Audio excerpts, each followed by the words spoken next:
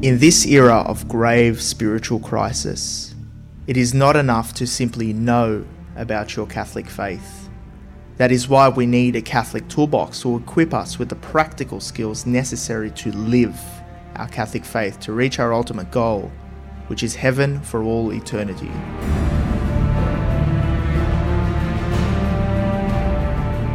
Do not merely listen to the word and so deceive yourselves. Do what it says.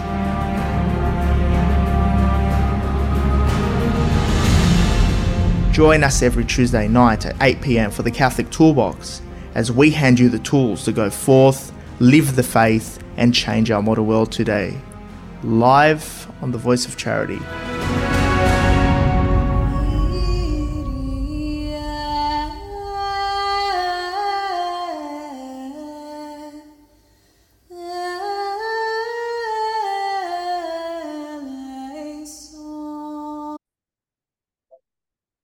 And welcome back to another week on the Catholic Toolbox, the art of practical Catholicism. I'm your host and founder, George Manassa, here as we equip you with practical tools to live your faith in our modern world of today.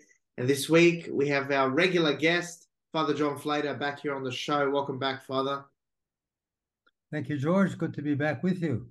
Right into the month of Mary, the month of Our Lady, and there's many customs that happen around this time, such as the pilgrimage to visit a shrine of Our Lady, and there's many other great ideas to take up as devotions to Our Lady. And this month specifically is devoted to Our Lady, so let's devote this episode this week in the start of the month of Our Lady here today. So here's a simple question to put it to you. Why do we honor Our Lady in the church? Why don't we just focus on Jesus Christ, as our Protestant brethren say, and focus on Jesus, heaven, the Trinity? Why do we need to honor Our Lady? Is it a waste? Okay, well, let's address the Protestant objections, and they're totally unfounded because they're Bible Christians, and if they read the Bible, which they do, and they know it very well, and we should all be Bible Christians too, they're going to find an angel appearing to Mary on behalf of God and saying, "Blessed are you among women. You are the most blessed of all women." God is saying that to Mary. Now, how can anyone who's a Christian read that and not honor Mary because she's blessed among women? And then Elizabeth, when Mary visits her, is going to say the same thing. "Blessed are you among women." And then our Mary is going to give us the Magnificat, and all generations will call me blessed. So that's a prophecy of something what happened in the future for good reason. And anyone with any devotion at all to Our Lady would realize she's the mother of Jesus. And if we love somebody like Jesus, how can we not love their mother? And if, for example, we have a friend and he's a good friend or she's a good friend and they really care a lot about us, but they don't pay any respect to our mother, we feel slighted, and our mother is slighted. So the very fact that they love us should mean they're going to love our mother. And when we look at it from our point of view, if we have friends, we care about their mother because their mother gave us them and their mother brought them into the world. So it's obvious just from a human point of view and from a scriptural point of view. But then if we go further into the scriptures, we're going to find at Calvary in John 19 that Jesus, just before he dies, is going to entrust Mary to John. He's going to say to his mother, "Behold your son," and to John, "Behold your mother." And he didn't say to John, "Please look after my mother. She's going to be alone now because Joseph has died. I don't have any more brothers and sisters. Please, would you look after her?"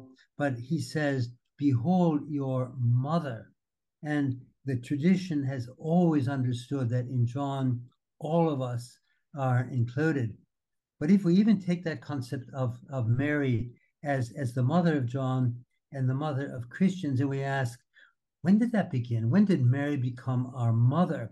Well, it was formalized from the cross, that's to be sure. But she became our mother in a very real way when she conceived Jesus in her womb. So the very day of the Annunciation, when Mary said, "Let it be done unto me according to thy word." She conceived Jesus, and understanding, as the St. Paul does a lot, Jesus is the head of a body, of a mystical body. We, but the baptized, which includes Protestants, by the way, any validly baptized person is a member of Christ's mystical body. So in conceiving the head, she conceived the whole body. We are the body. She conceived us already at Calvary. There's another interesting aspect that some of the theologians, I guess, maybe saints, fathers of the church, have pointed out, and that is that Mary gave birth to Christ in Bethlehem. She gave birth to his mystical body, the church. She gave birth to all of us in Bethlehem. But the tradition is she gave birth without pain. And that we can only know by a tradition. There's nothing in the Bible to say that, although there's some references in Isaiah, I think it is, that kind of suggest that. We couldn't take it as any proof, but that was the tradition. She gave birth at Bethlehem without pain. But at Calvary, when the sword pierced our Lord's heart, when he was hanging dead on the cross, then the blood and water flowed out. And the fathers of the church saw, in fact, one father commenting on that sees both the two sacraments of the Eucharist in the blood and baptism in the water, but also the church flowing from our Lord's side. And the church, one might say, was born at Calvary when the sword pierced our Lord's heart.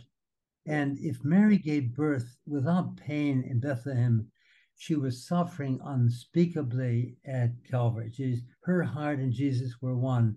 And one of the aspects here is what we call moral suffering. Physical suffering is experienced in the body. So we have pain, we have broken a leg, we have a sore, we have whatever illness we might have can cause physical pain. So we're suffering pain in our body. Mary wasn't suffering physical pain at Calvary, even in fulfilling that prophecy of Simeon, the sword was to pierce her heart. But she suffered moral pain. And often a mother, for example, watching a suffering child with a high fever, maybe sweating, maybe in pain too, a child that has cancer. Children are dying of cancer with pain. A mother suffers perhaps more in that moral pain, watching her son, let us say it's a son, suffering from the cancer. She wished she could change places. I would take your suffering, but she can't. That poor child is suffering, and Our Lady has to suffer with him. That moral pain can be worse than physical pain, and Our Lady suffered that at Calvary, watching her son die. So she gave birth to the church, in a sense, together with Jesus, with pain. And that pain of Mary giving birth to the church, suffering with Jesus, makes her really bonded to us, her children.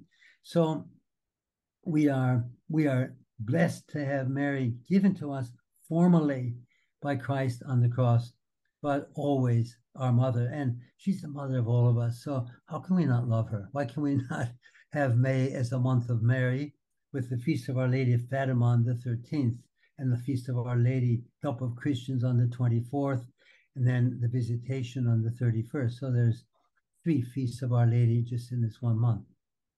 It might be worth touching on the 5 dogmas of Mary. I mean, the doctrinal certainties that we do have regarding Mary's role in the church are defined infallibly in the 5 dogmatic teachings on Mary. And now, what are they, Father, for those listeners who never First of all, there are 4 that are defined dogmas of faith.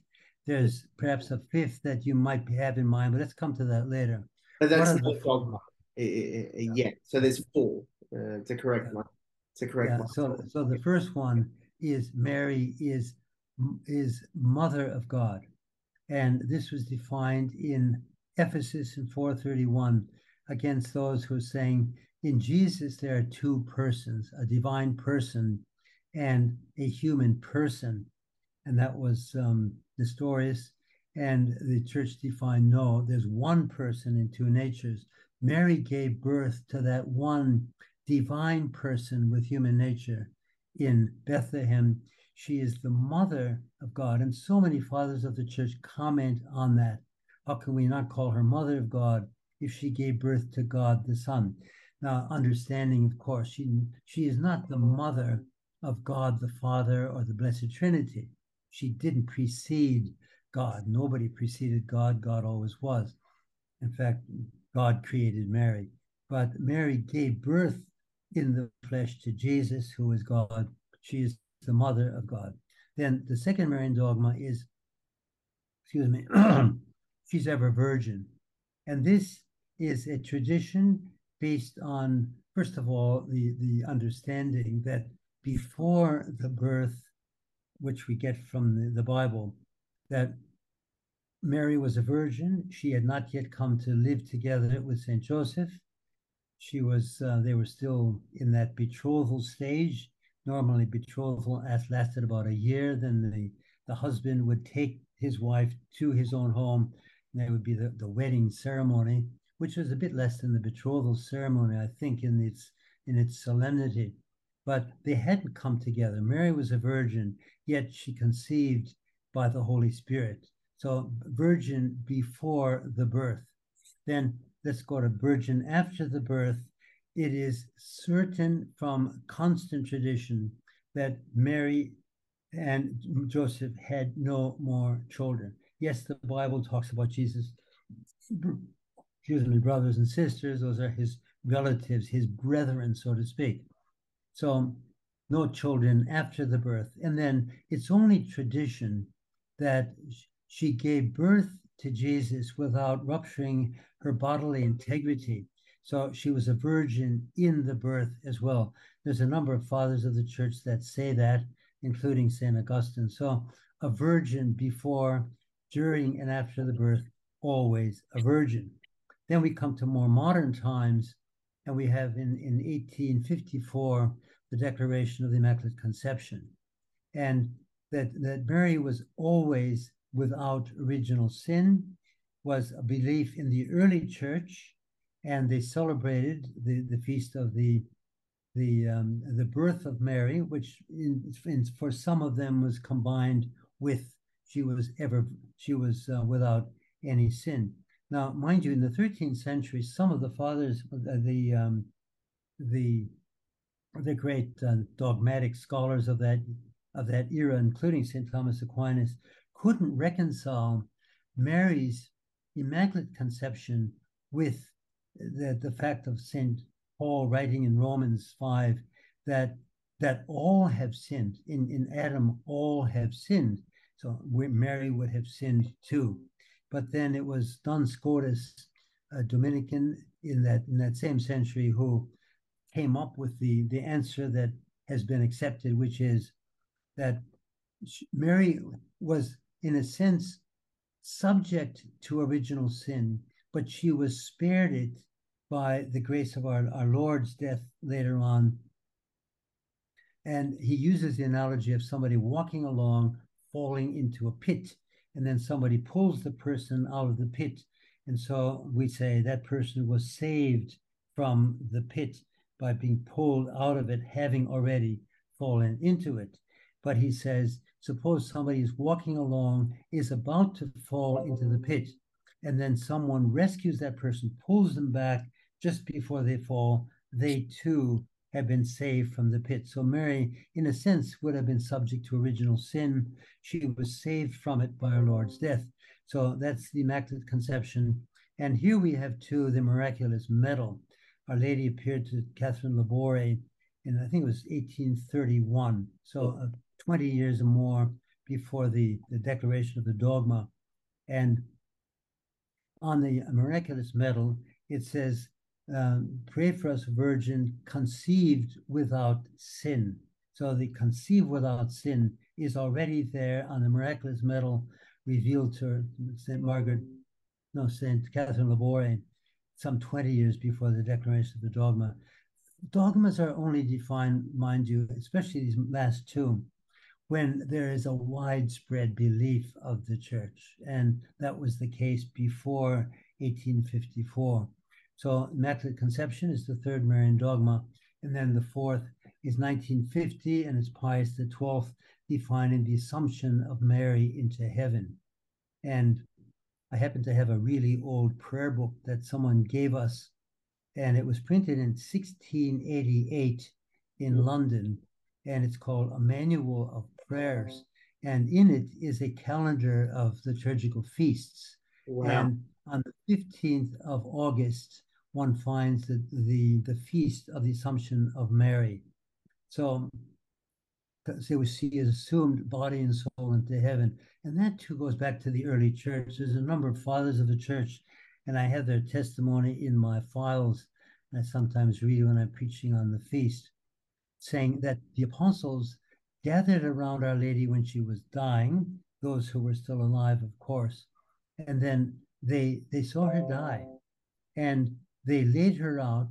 So she had actually died, and then they saw her body rise uncorrupt within, I don't know what period of time, an hour or hours, or maybe even the next day, but rising into heaven. So the Assumption of Our Lady into heaven is a belief of the church now, defined as a dogma too. Now, if you wanted the fifth Marian dogma, it has been proposed that the two aspects, that Mary is co-redemptrix, she's co-redeemer with our Lord, and she is mediatrix of all graces. These haven't been defined as dogmas. They're common belief of the church. They don't need to be defined as dogmas, and maybe one day they will. But so for the time being, there's 4 Marian dogmas. That was an excellent summary, I think, of the 4 Marian dogmas. And I think it gives a good overlay of what our beliefs around Mary are. And does Mary stand in an intercessory way higher up in the hierarchy of intercession? Is there? I've had that question asked to me many times. Is Mary a greater intercessor than every other saint in heaven? Well, what's our view? Absolutely. No. There's no question about that. She definitely is. And I've got a text in my files, and I was just looking at it a moment ago. I can't remember who it was, but let's say one of the saints could have been Alphonsus Liguori. I think it might have been St. Alphonsus Liguori. And he is arguing that the saints are intercessors without question. We pray to our favorite saint for various purposes. Each saint has a number of particular intentions that people will pray to that saint for, and often those prayers are answered because those saints are close to God. But I think it's Alphonsus that argues that if the saints are intercessors and are powerful often, they are God's children, but Mary is God's mother. And if we pray through her, then God answers her prayers, because, as so many have said, Jesus never said no to his mother on earth. He won't say no to her in heaven. So she's a powerful intercessor. And if someone, like some Protestants, will challenge praying to Mary, and they simply need to go to John chapter 2 and, of course, the wedding feast of Cana. And there Our Lady intercedes before our Lord to bring about the wine. All she says is they have no wine. Jesus rebuffs her, "Woman, what does that to mean to you? My time is not yet come." But he does it when Mary says to the stewards, "Do whatever he tells you." So Mary is a powerful intercessor. We see that in the scripture at Cana. So she is powerful, and we can pray through her. We can pray to anybody. We can pray to the Holy Spirit. We can pray to St. Joseph. We can pray to the saints. But in a sense, we can think that all of those prayers end up going through Mary to Jesus, and then Jesus will answer them in the way that he thinks best. That is to say, we might not get what we are asking for. We will get what is best, because God is a father who always gives his children what is best. I Oh, can't Mary's help the but, I intercessor. can't help but observe about intercession is that it's quite a personal a thing that it involves a personal relationship with Jesus. I mean, our Protestant brethren are always speak about a personal relationship with Jesus.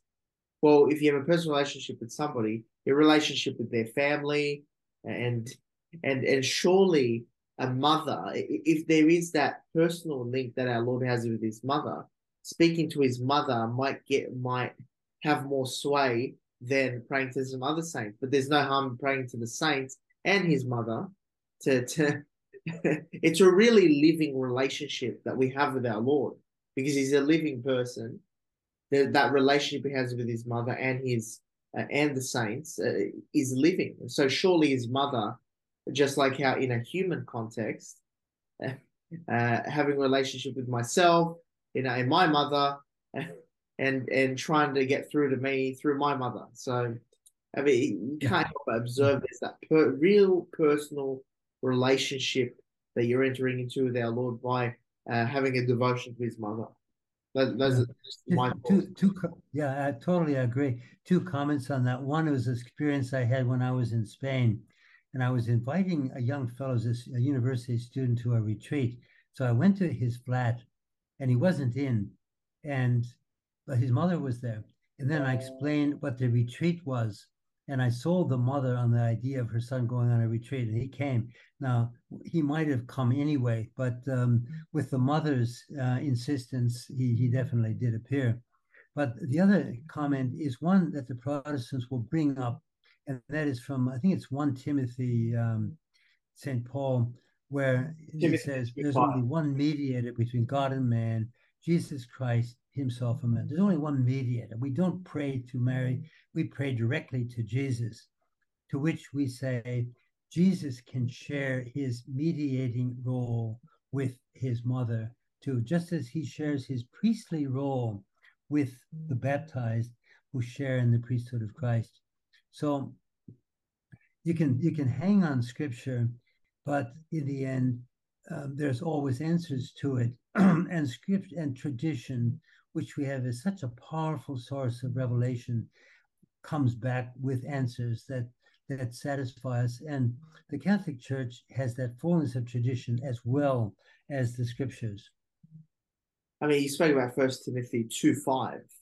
There's only one mediator Yeah. between God and man, and that's our Lord. But it's funny because it's quite ironic. The Jehovah's Witnesses who don't accept the Trinity use this as an argument to say Jesus isn't God and he's mediating to God. So I mean, you're going to read it in a very literal way. It's not going to make sense. Of course, our Lord is a mediator between God and man because he has both natures. So he's the link. Yeah. Now, Our Lady is mediating to Christ, who is the mediator between God and man. I mean, just from a Yeah. logical sense. So I Sure. think that's well explained there. So Mhm. let's go in now and speak a bit about.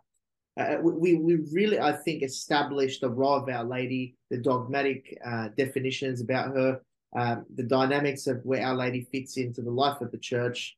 Um, let's now go into during this month of Mary. Let's speak about a few instances where Our Lady has appeared after the close of Revelation during our time and throughout history. Um, let's speak about them and their relevance during this month of Mary. We're going to focus in on that in this episode here.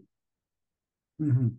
Now, when we speak about these apparitions, we're talking about history. We're not talking about legends, myths. We're talking about history, things that have been recorded, have been written about, and have come down to us, and sometimes with material evidence. And let's go back to one which I love, which is Guadalupe. So in 1531, the Spanish are in Mexico, and obviously they want to get control of some land, but the Franciscans are there trying to convert the Aztecs. The Aztecs were into human sacrifices, by the way, and it wasn't going to be easy to convert them. They had their own traditions. And then one of the early converts was Juan Diego, who was just one of the indigenous people from Mexico, but he was a firm Catholic. And then in think it was the 9th of December of that year, 1531.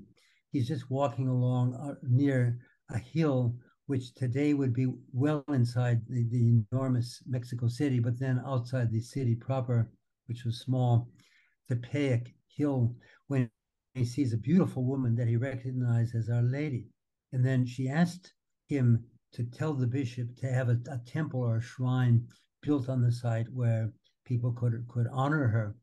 So he goes to Bishop Zumarraga, and that's a typical Basque name. I spent some time in the Basque country at the University of Navarre and recognized that name straight away as a very Basque name. He was a Franciscan, and he was naturally skeptical. If somebody comes to a bishop today and says, "I saw Our Lady and she wants a temple built," the bishop would be very naive if he just accepted that and built a temple. So he asked for some evidence. Please, tell me more, but show me that she really appeared. So it's 3 days later, the 12th of December, and his uncle is dying. And he wants to get a priest to attend to his uncle before he dies. So he's hurrying, and he purposely bypasses Tepeyac Hill, where a lady had appeared to him, so that she wouldn't interrupt his quick journey to his uncle. And then Our Lady, well, she's on behalf of God, knew where he was going. So she does stop him and then tells him not to worry, that his uncle will be all right, which in fact he was already cured. And then he asked for this sign that the bishop had asked for. She shows him to the top of the hill Tepeyac, which was obviously nearby, and it's winter, and the hill is barren, and there's no way in the world flowers are going to be growing there. Sometimes we hear about roses, but when you look at the historical documents, there's nothing about roses. They're just about flowers. So let's say there were flowers. So she shows him these beautiful flowers growing on the top of that barren hillside in the middle of winter. And then she helps him fold them into his tilma, which is a cloak made of cactus fiber, a very rough cloth like Hessian would be for us today. So then he takes these beautiful flowers to the bishop. And then when he arrives at the bishop's house, he unfolds his tilma, revealing the flowers. But in so doing, this beautiful image of Our Lady appears on his tilma on the front of it. And that tilma, that cloth, is there in the Basilica of Our Lady of Guadalupe to this day in all of its vivid color, and with the fabric itself of the tilma, which normally would disintegrate within about 40 years, but over almost 500 years later, in 2031, it will be 7 centuries. No, 5 centuries, sorry. But the cloth is still there intact. Then over the years, there have been attempts to destroy it. A bomb exploded on the altar beneath it, someone anti-clerical in 1921. And I've seen a photograph of a wrought iron cross on the altar that was bent over. It's doubled over, and you don't bend over wrought iron very quickly unless you heat it up to great heat. Whereas the image of Our Lady just above it was totally unharmed. There was an ammonia spill on the cloth at some stage, which damaged the cloth, but the image was restored. But then when they examined this image, both for its symbolism, various aspects of it that appealed to the Aztecs, but one of the features that was a more recent finding was they can expand the photographic and then expand the photograph. I think it was 2,500 times. And that revealed in the partially closed eyes of Our Lady, when you look at the image of Guadalupe, the eyes aren't wide open. One of them is almost closed. The other one is partially closed, like half open. You expand those eyes photographically on this rough cloth, and you see the image of what Juan Diego was looking at, or what Juan Diego was looking at with his tilma. And you see the bishop, you see some of his entourage, and you see a woman and some children. I think there's a total of 13 people recognizable as the bishop, as a woman or a man or as a child. And this is absolutely incredible. If you painted something like that on a very smooth gloss art paper, in that tiny little area, you couldn't paint it that small. There's no pigment in that image. The scientists have investigated. It's no pigment whatsoever. It's not painted, and it's vividly there on that cloth to this day. Well, when this image was shown to the Aztecs, I think it was 8 million were converted to the Catholic faith in the next few years. And mind you, this is a time when Martin Luther in Germany is leading millions of Catholics away into Lutheranism and Protestantism in its various forms. So God was, in his providence, bringing people into the church in Mexico when they were leaving the church in Europe. So that's Guadalupe. And let me just give you, I just pull out of my files what Our Lady said to Juan Diego. And this is Our Lady as our mother. So in the first apparition on the 9th of December, she says to him, "Know and understand well, you the most humble of my sons, that I am the ever Virgin, Holy Mary, Mother of the true God, for whom we live, of the Creator of all things, Lord of heaven and the earth." I'll go on, but let's stop there because Our Lady gave the first two Marian dogmas, which had been defined before 1531, the ever Virgin, Holy Mary, and Mother of the true God. "I wish that a temple be erected here soon, so I may there exhibit and give all my love, compassion, help, and protection, because I am your merciful mother. To you and to all the inhabitants on this land and all the rest who love me, invoke and confide in me, to listen there to their lamentations and remedy all their miseries, afflictions, and sorrows." So Our Lady is revealing herself as mother to Juan Diego and to all the inhabitants of this land, that she wants there to listen to their laments, remedy all their miseries, afflictions, and sorrows. So revealing herself as a mother to Juan Diego.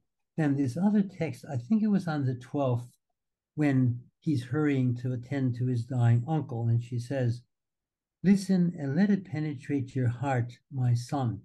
Do not be troubled or weighed down by grief. Do not fear any illness or vexation, anxiety or pain. Am I not here who am your mother? Are you not under my shadow and protection? Am I not your fountain of life? Are you not in the folds of my mantle, in the crossing of my arms? Is there anything else you need?" But what a revelation of a mother to her son. We should all take that to heart. She can say those words to every one of us. Am I not here who am your mother? Are you not under my shadow and protection? Am I not your fountain of life? Are you not in the folds of my mantle? One image that I like, and when people are having trouble sleeping, and sometimes I guess we all have trouble sleeping, then one image is those paintings of Our Lady, and perhaps sculptures too, where Our Lady is holding the sleeping Jesus in her arms, and he is sound asleep. So often babies are in the arms of their mothers. They're secure there, and they can fall asleep. And if we're having trouble falling asleep, or we're wondering if Our Lady is there for us, just picture us as her infant child in her arms. She's holding us to her breast, holding us in her mantle, and showing us she really loves us. So we can entrust ourselves to her. Excuse me, I'll just take a glass of water. Let's speak about. There's a few other devotion. I mean, it's just absolutely profound. Just Guadalupe alone, her appearance there during the time of the the Reformation and the upheaval in Germany, and they were spreading around Europe. I mean, it was quite a, if you really look at it, it's quite a remarkable time for her to be appearing in Guadalupe. But then Our Lady doesn't just stop there. She continues to appear in many other places. What's another example, Father? Enlighten us. Well, I'll talk about three if you like, Yeah. which I put in my book, Dying to Live. And it's in a chapter called Back from the Dead. And people will say, in answer to us contending that there's life after death, oh, nobody's ever come back from the dead to tell us about it. And I say, yes, they have. And amongst them, apart from many, many apparitions of souls in purgatory, are the apparitions of Our Lady. But the ones that are most convincing are those where something happened which, apart from the apparition itself, was miraculous. And if we go to Fatima, so we're 1917, the First World War is drawing to a close, one more year to go. And Our Lady appears to these three young children, ages 10, 9, and 7, in this tiny little village of Fatima, just outside of Fatima, Cova da Iria, in Portugal. And she appears beginning in May, and May 13th was the first apparition, and that's the feast now of Our Lady of Fatima. And then she appeared on the 13th of every month up to October. But she made some prophecies that became a reality. And when somebody makes a prophecy which is quite striking, which is quite specific, and it comes true, then we have to say, where did those little children get that? But they must have got it from someone else. Our Lady must have appeared because they predicted something that was going to happen. So I think it was the July apparition, Our Lady told them that on the 13th of October, it's a very specific date, she would work a miracle that all would see. Every month after May, more and more people went to Cova da Iria on the 13th of the month when Our Lady was appearing. And progressively the numbers grew. By October, with his prediction of a great miracle that everyone would see, the number reported in the newspapers was 70,000. So it was a cold, rainy day in November. It's winter, and people were trudging through the rain and the mud to get to Cova da Iria. 70,000 people. There's this tiny Aginera bush where Our Lady normally appeared standing on that bush. Obviously not in the flesh because she was standing on a bush, but she was appearing. And then the sun, the clouds parted. It was raining, the clouds parted, and then the sun was very visible. Then the sun began to whirl and to come down towards the earth. And the people were screaming in terror. They thought the world was coming to an end. And they were begging God to have mercy on them. They were getting down on their knees. And then eventually the sun went back into its normal orbit around the earth, and the people were relieved. Meanwhile, their wet garments had become dried by the heat of the sun. The skeptics had gone to Fatima too. And one of them was the editor of a paper, O Século, of Lisbon. And he went there just to report on the credulity of these Christians who would believe anything. He saw the miracle and he reported it too. So this credulity of Christians, and then they realized and they wrote about it. So that was one of the predictions. But the other one, a number made in July, was if the people don't repent and stop sinning, then in the pontificate of Pius XI, there will be a great light, and another war will follow. Mind you, the First World War is drawing to a close. A lot of people have been killed in that war. And then the prediction is threefold. In the pontificate of Pius XI, there will be a great light that many will see, and it will be followed by another war. So the first aspect is Pius XI. At the time of Fatima, the Pope was Benedict XV. He had been preceded by Pius X. The new Pope was elected later. he could have taken any name he chose, like Benedict XVI, but he chose Pius XI. Our Lady had predicted that in the pontificate of Pius XI, this miracle would take place. Then it would be preceded by a great light, and it was January of 1938, and there was a great light like the aurora borealis, the northern lights, which I saw growing up in Wisconsin very often in the summer especially, and this shimmering light in the clouds due to some magnetic influence on the atmosphere. But this time it was seen very far south, as far as Portugal, even North Africa. And coincidentally, last month I was in Hobart and I went to visit a German couple, and they were talking about they have a beautiful property outside of Hobart, well outside of Hobart, but well in the country. There's no light around it to obscure the vision at night of all the stars. And they said, here we can see the southern lights. And I said, what do you mean? And then they said, well, it's like the northern lights, except it's in the south. Exactly. So the aurora australis. Yeah. Well, Tasmania is the place to go and witness the southern lights. I mean, it's just spectacular. So you've seen the northern and the southern. I lived in Hobart for 6 years, but I never saw them myself.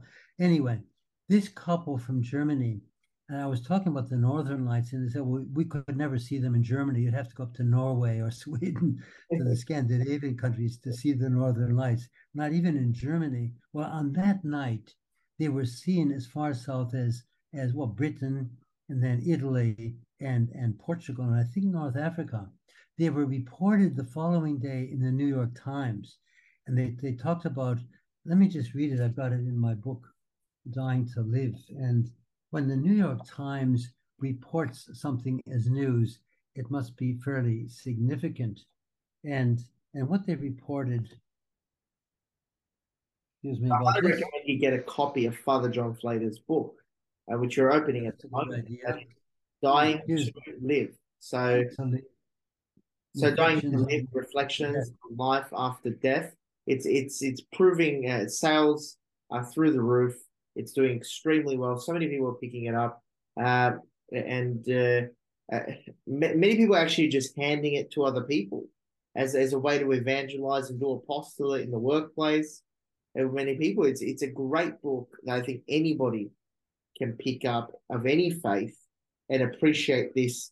And it draws people at the end of the book. You beautifully draw people to the Catholic faith and to Jesus Christ at the end.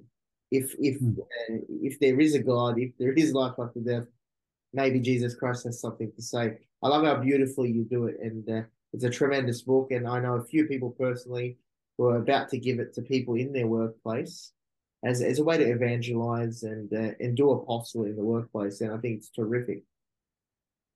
So, yeah, including one Muslim lady who was given it by her boss. Yeah. She read it quickly. Well, not quickly. She read it slowly, asking him many questions.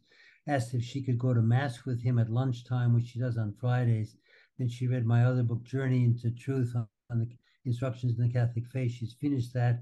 She's reading Saint Therese of Lisieux, and so she looks like she's about to become a Catholic. That'll be one little fruit if she does. But even she's really come to appreciate the Catholic faith through reading that book. But let's go back to what the New York Times reported on January 26, 1938.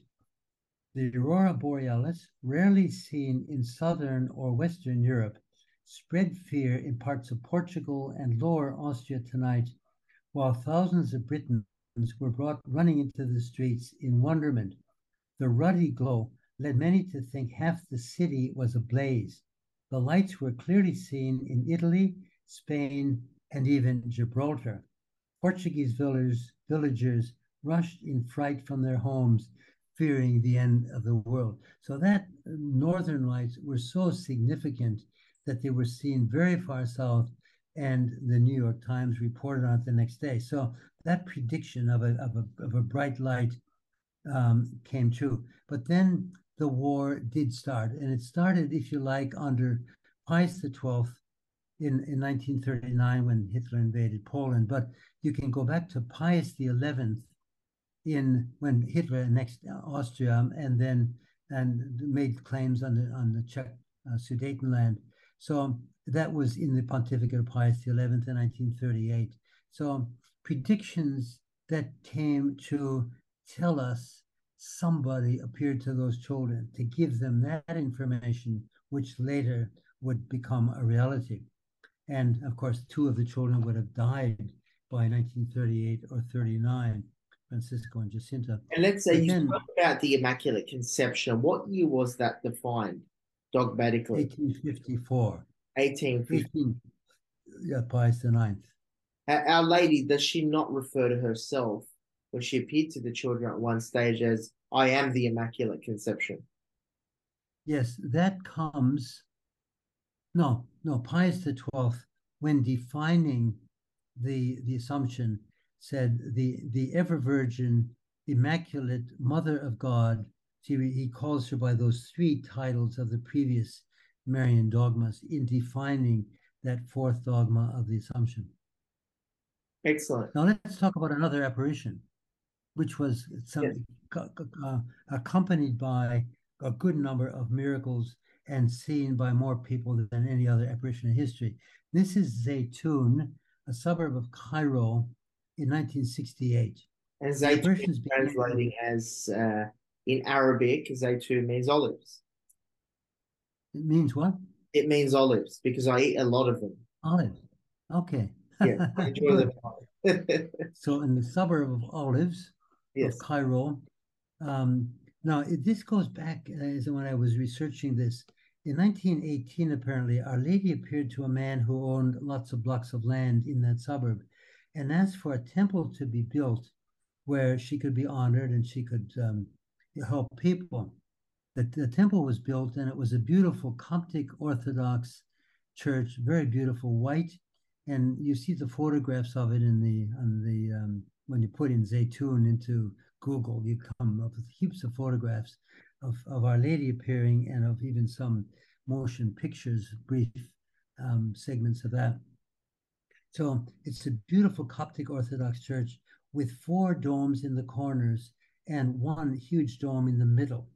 And then in 1968, on a given day, and a Muslim mechanic was coming out of the mechanic shop just across the street from that Coptic Orthodox cathedral.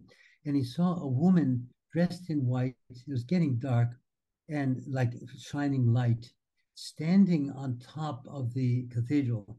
And he feared she was going to jump. So he pointed her out to other people who were there. They saw her as well. They called the police to prevent her from jumping or maybe catch her if she did jump. And that was the beginning of intermittent apparitions of Our Lady in that form. So appearing on the top of a Coptic Orthodox church, always shimmering in light, her hands folded, she would seem to be gliding across the top of the church, sometimes standing on the central dome, sometimes gliding up towards the crucifix on top of the church. And she never said anything. She just appeared, but it was many, many times. On one occasion, there were up to 250,000 people who saw her on the one occasion. By the time the apparitions ceased in 1971, she had appeared to there were millions of people had seen her. There's no other apparition in history that has been seen by so many people. But it was accompanied by miracles. And this Muslim mechanic, on the following day after seeing Our Lady, was going in for an operation to amputate a finger which had gangrene, but he was cured overnight and he didn't need the operation. There was another Muslim who was blind and his sight was restored after he saw some vision of Our Lady. Then there were people that were cured of cancer, of lameness and whatnot, but quite a few miracles of people seeing Our Lady in Zaytun, or maybe in Egypt, because the news had spread and probably it was on television as well. I was chaplain of Warrain College at the University of New South Wales at that time, and one of our residents was actually Coptic Orthodox or Coptic Catholic, I can't remember, but he was from Cairo, and he had seen Our Lady there. And if you put that into Google, Zaytun being spelled Zeitoun. You see many photographs and little videos of Our Lady appearing there. And then finally, the Egyptian government conducted an investigation into it, and they said there is no evidence for any other explanation than Mary appearing there before all these people, because President Nasser also saw her. It's one of these extraordinary phenomena where Our Lady is in fact appearing in modern times. This is up to 1971, and then there's apparitions in Japan of Akita and others in Medjugorje, if one wants to take that. So Our Lady is appearing, warning the world. Generally, the messages are the same: pray, do penance, make up for your sins. And the world is in a bad place. And prayers. Yeah, it's the same thing over and over again. Our Lady appears and is there to help us. So I mean, I think she's playing a tremendous role. I mean, it's not as if Saint Peter has been appearing all these years, or a particular saint has been reappearing. It's Our Lady calling us back to repent, pray. It's a simple message. Now, Father, what is the simple 3 practical tools you have for us this week to take action this month, in the month of Mary, to really elevate our devotion to Our Lady permanently, but through the channel of this month?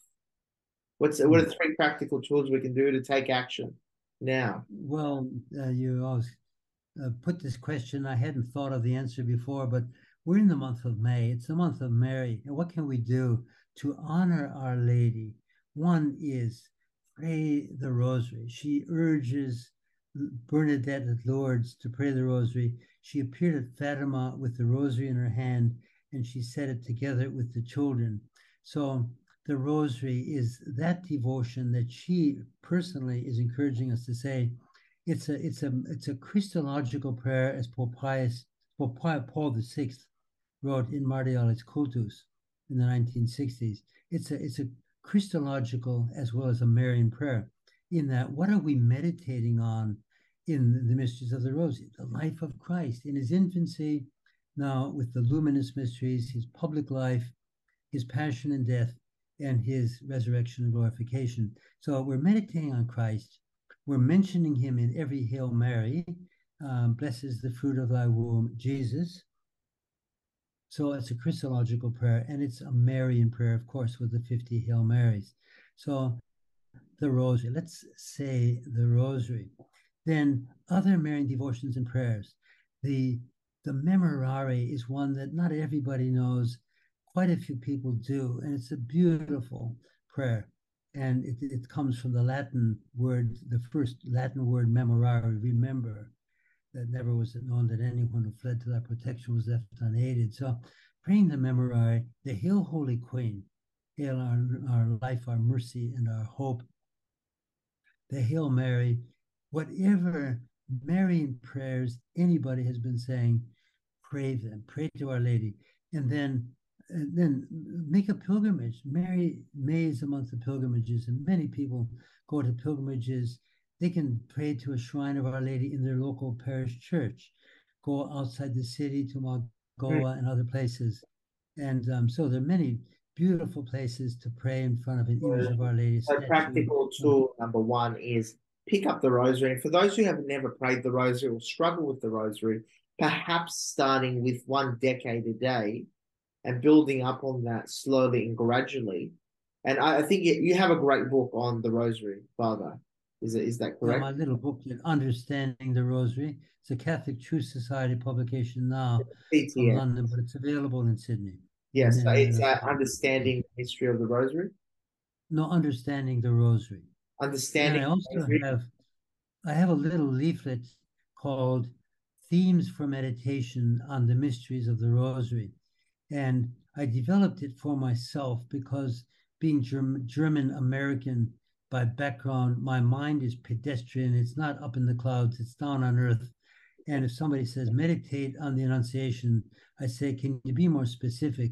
There's a lot going on there. So I came up with 5 different themes, really practical ones for meditation. That's a little leaflet that I can provide for people, and through you, if they like, they can get it from you.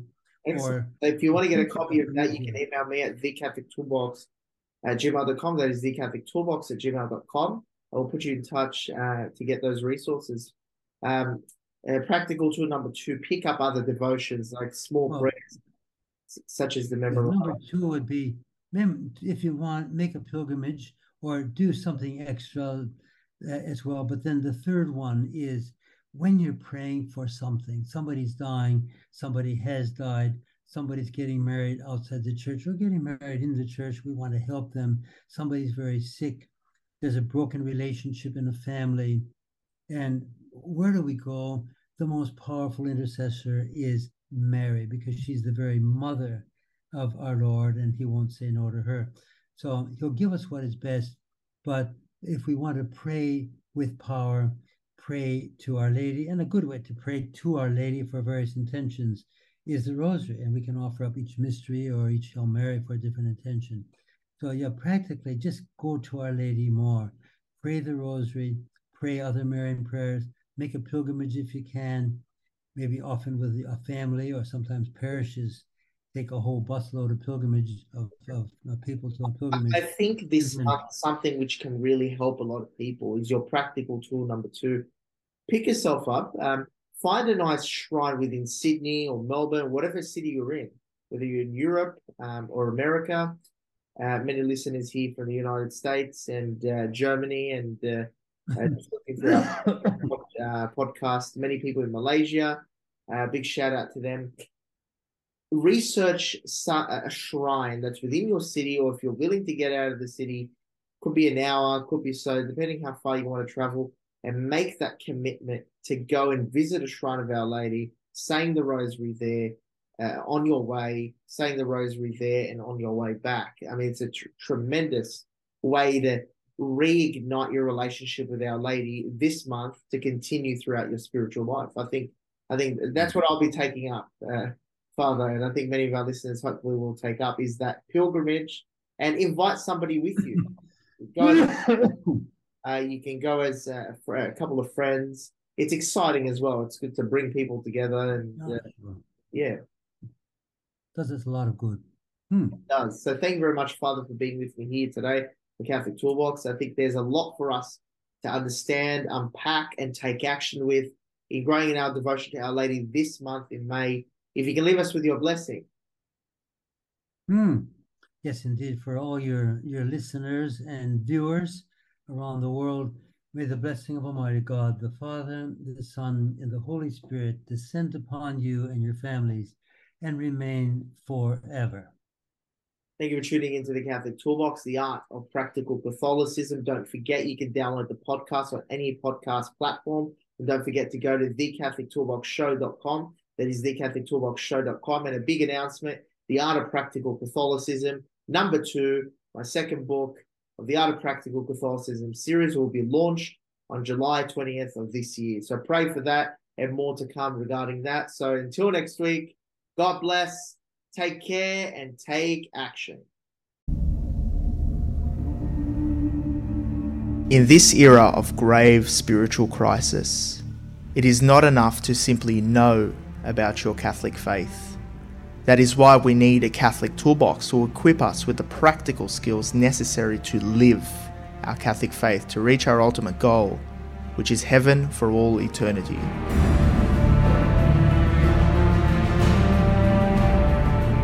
Do not merely listen to the word and so deceive yourselves. Do what it says.